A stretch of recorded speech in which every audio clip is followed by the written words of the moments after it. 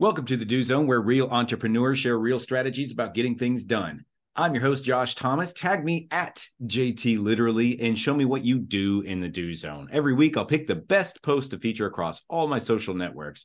This podcast is brought to you by Factor One. If you are a six-figure entrepreneur who's looking to hit 7 this year, there are 3 key shifts you need to make right now in order for it to be possible. Go to iamfactor1.com now, and I'll show you exactly what those 3 key shifts are and how you can get them set up for your business in less than 6 minutes. Once again, that's iamfactor1.com. Today's guest is Richard Flentge. He is the former co-host of EVTV, Electric Vehicle Television, and he is the author of Verities of an Electric Mule.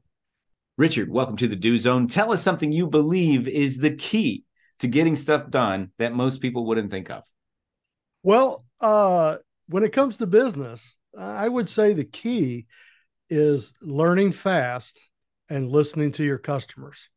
And over the years, I would tell you that if you're driving yourself as an entrepreneur, you can get tunnel vision and you continue to plow ahead because in your mind, you think that is the most successful route to go.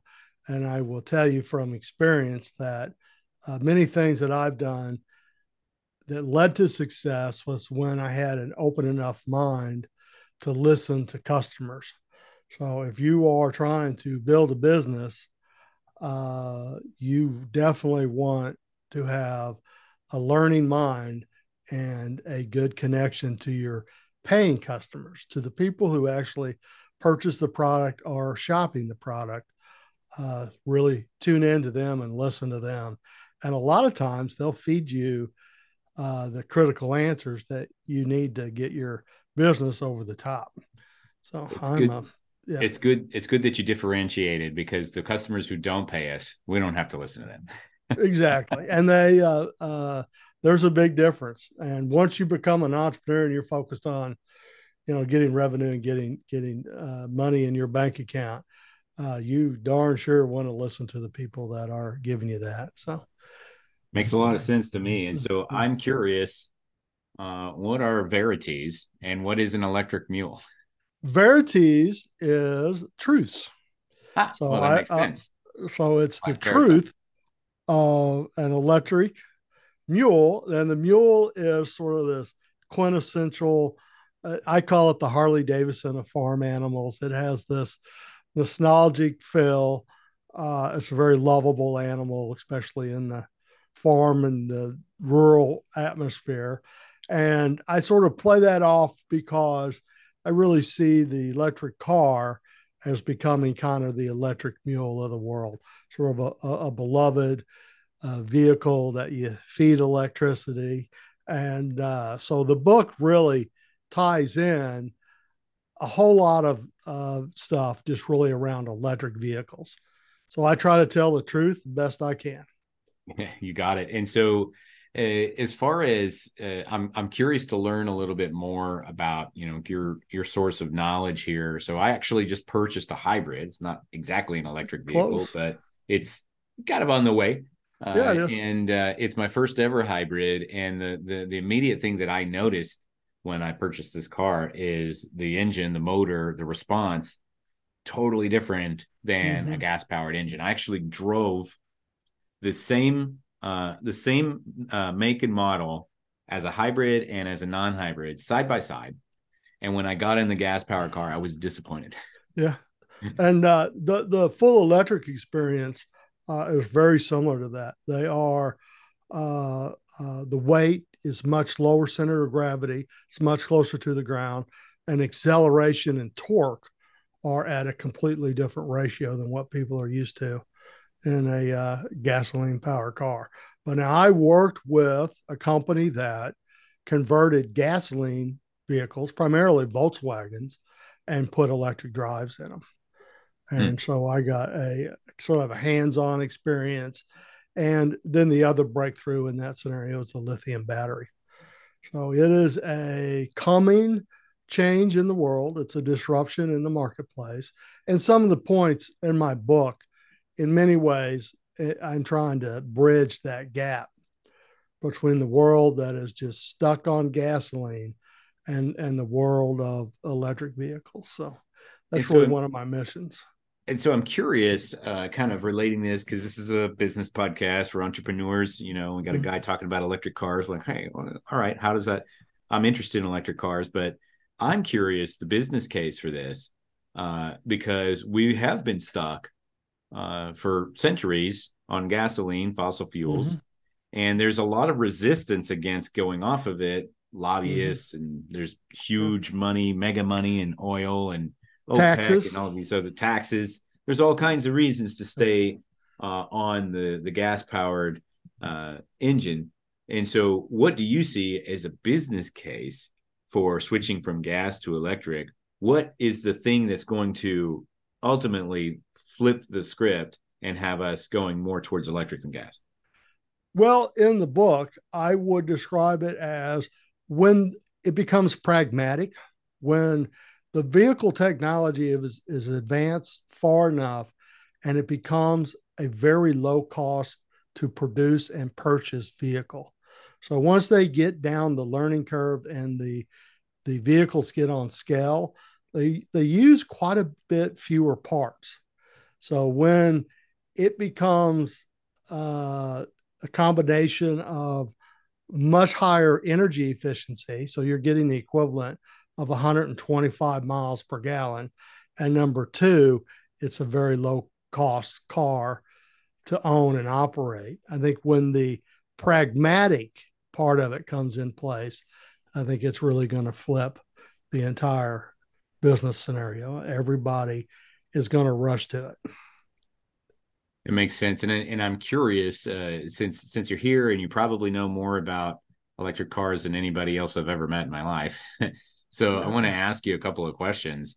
One of the strongest arguments against electric motors and electric vehicles right now is you are swapping out fossil fuels of petroleum for the fossil fuels of coal that needs to be burned in order to generate the electricity. And so I'm wondering if you have any comments on that. Yeah, that is, I would not say that's really accurate. We have the technology to produce renewable energy.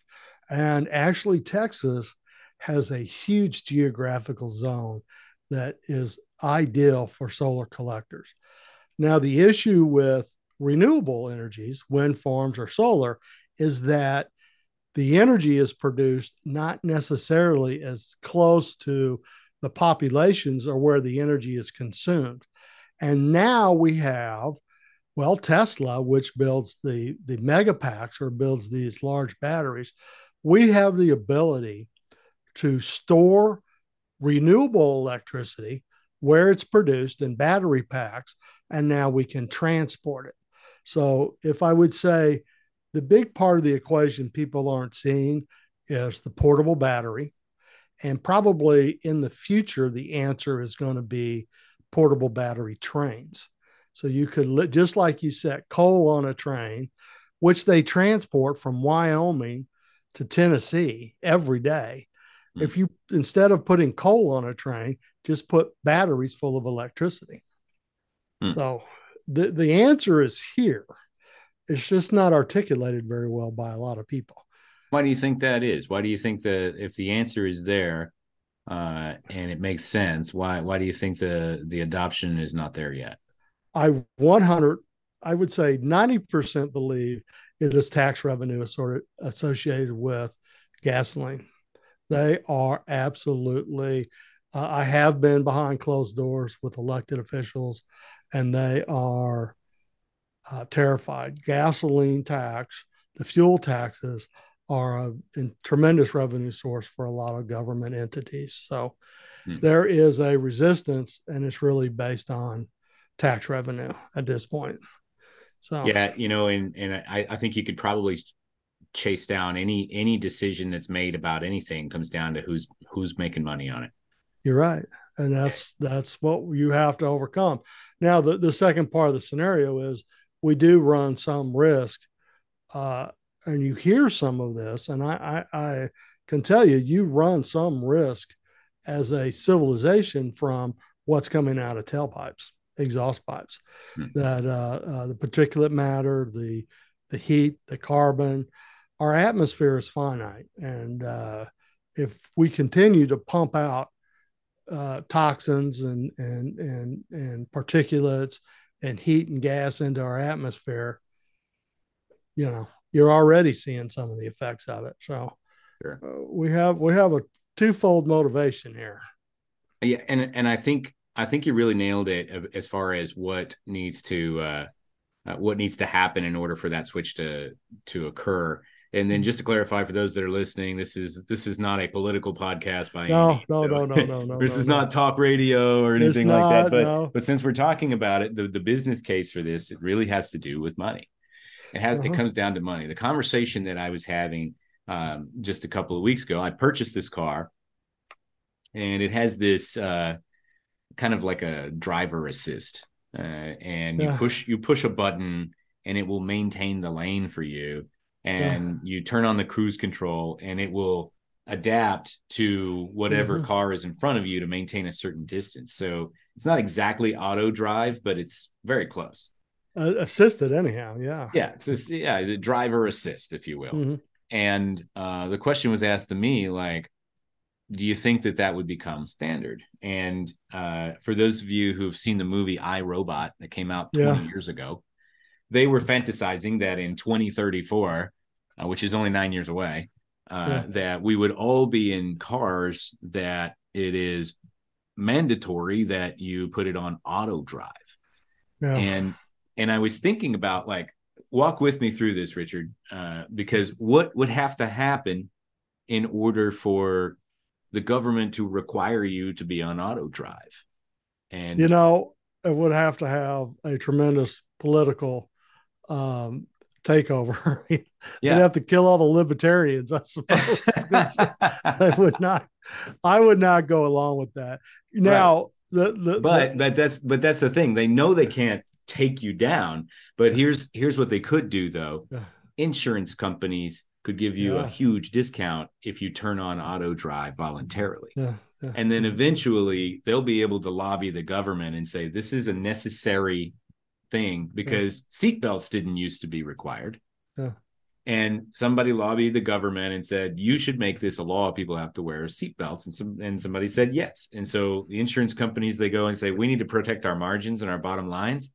Robots drive better than humans. You need to make this a requirement. And we got a lot of money, and it all goes with the money, right? Boy, you hit me with a left hook right there, buddy. That is a out of the world question.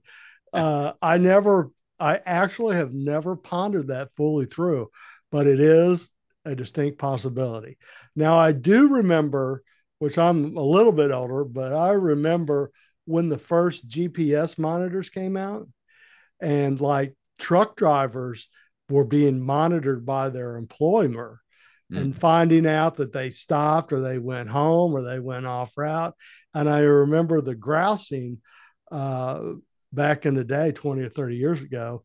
And I assume that you will now have every single movement that you make in an automobile tracked. I, you know, I still have a libertarian spine anyhow, but I don't know that I want anybody just completely knowing everywhere I go and when my car's driving and when it's on Right. and when it's off. So It's only a matter that's of time. But and it's the conversation, though, is like, what's the percentage right now of electric cars on the road? The percentage of cars that are fully electric? it's very small, under 2% for sure. Under 2%. For sure, So, yeah. Yeah, I mean, we haven't even, and everybody knows Tesla. There's another company called, I think, uh, Lucid. Lucid, Yeah, that's coming out with a competitor to Tesla. And most of the major manufacturers of cars, yeah, Kia, Chevrolet, yeah, Honda, they all have all electric vehicles, yeah. but it's less than 2% of the market. And so it really is going to take a huge effort to really penetrate this. You're right. Now, the thing is that the world leadership, whether you talk about UN or the major automakers or the stock market, they've all made the decision that it's going to go electric. So they're way ahead of the public on this issue, and there's two reasons. One, fossil fuels is finite and leads to a lot of problems politically. People have gone to war over oil. And then number two, the pollution aspect of it. If we continue on the trajectory that we are going, which is about 1.2 billion automobiles, if we don't stop that machinery of producing more and more tailpipes, in 30 years, we're going to have 2.5 or 3 billion cars. And they pump out toxic fumes and particulate and hydrocarbon gas that goes up into the atmosphere. So well, that's where you're going to park. Yeah. Well, it's going to be all in it's going to be other places. And they all want cars, by the way. Yeah. You're right. So awesome. So, Richard, tell us where we can go to learn more about what you do and how we can connect with you. I have a complete media site, richardflentge.com, RICHARDFLENTGE. I keep a lot of blogs. I've written several books, and I do it. I'm retired, and I just do it for my giving back to the community and to the planet. And I tell them what I know and go from there. So awesome. richardflentge.com. Yeah. Yes, that's where you can. That's where you can learn more about the verities of an electric mule. Exactly, and I sell the book. It's $14.95. I don't. It's just it's a good handbook though. It covers electric vehicles as well as climate change stuff. Excellent. Well, we're going to wrap up from here. Thanks so much to our guest Richard Flentge for joining us and sharing some wisdom about how he gets stuff done and about electric cars and what's coming in the future. You can learn more and connect with him by going to his website, richardflentge.com, and that's FLENTGE, richardflentge.com. If you listen to us on your morning commute or during your workout, somewhere out in the field, be sure to snap a selfie and tag me at JT Literally. Tell me what you do in the do zone. Also, if you're ready to break the 7-figure barrier with your business, but you know what got you here ain't going to get you there, we can help. Go to IamFactor1.com now, and let's see how much impact we can make in less than 6 minutes. Know this, you are Factor One for your own success. Now let's get to work. If you're a small business doing at least 6 figures and you're trying to level up, but you keep getting smacked down, pay attention. There are outside forces at play that you're almost certainly not aware of. No, I'm not talking about the president, the economy, the Federal Reserve, or inflation. I'm also not talking about your industry, your competition, or current market conditions. I'm talking about you. There are invisible forces that are keeping you from breaking through to the next barrier in your business. That's why you keep repeating the same cycle year after year. You think next time will be different, but what you don't realize is that you're running through a huge maze, and your opponent has every turn memorized because your opponent built the maze. Until you get your hands on a map and come up with a plan of attack and execute it, you're just going to keep running circles over and over, and you'll lose every time. You'll never find the exit without a plan. The good news is your opponent is predictable. Your opponent follows the rules. You can beat your opponent because you don't have to follow the rules. You see, you have free will. Your opponent is restricted to the rules of the game, but you can make your own rules. You just got to have a plan. And in order to get a plan, you first have to take responsibility for putting yourself in that maze without a map to begin with, because you are Factor One for your own success. Your opponent is your comfort zone.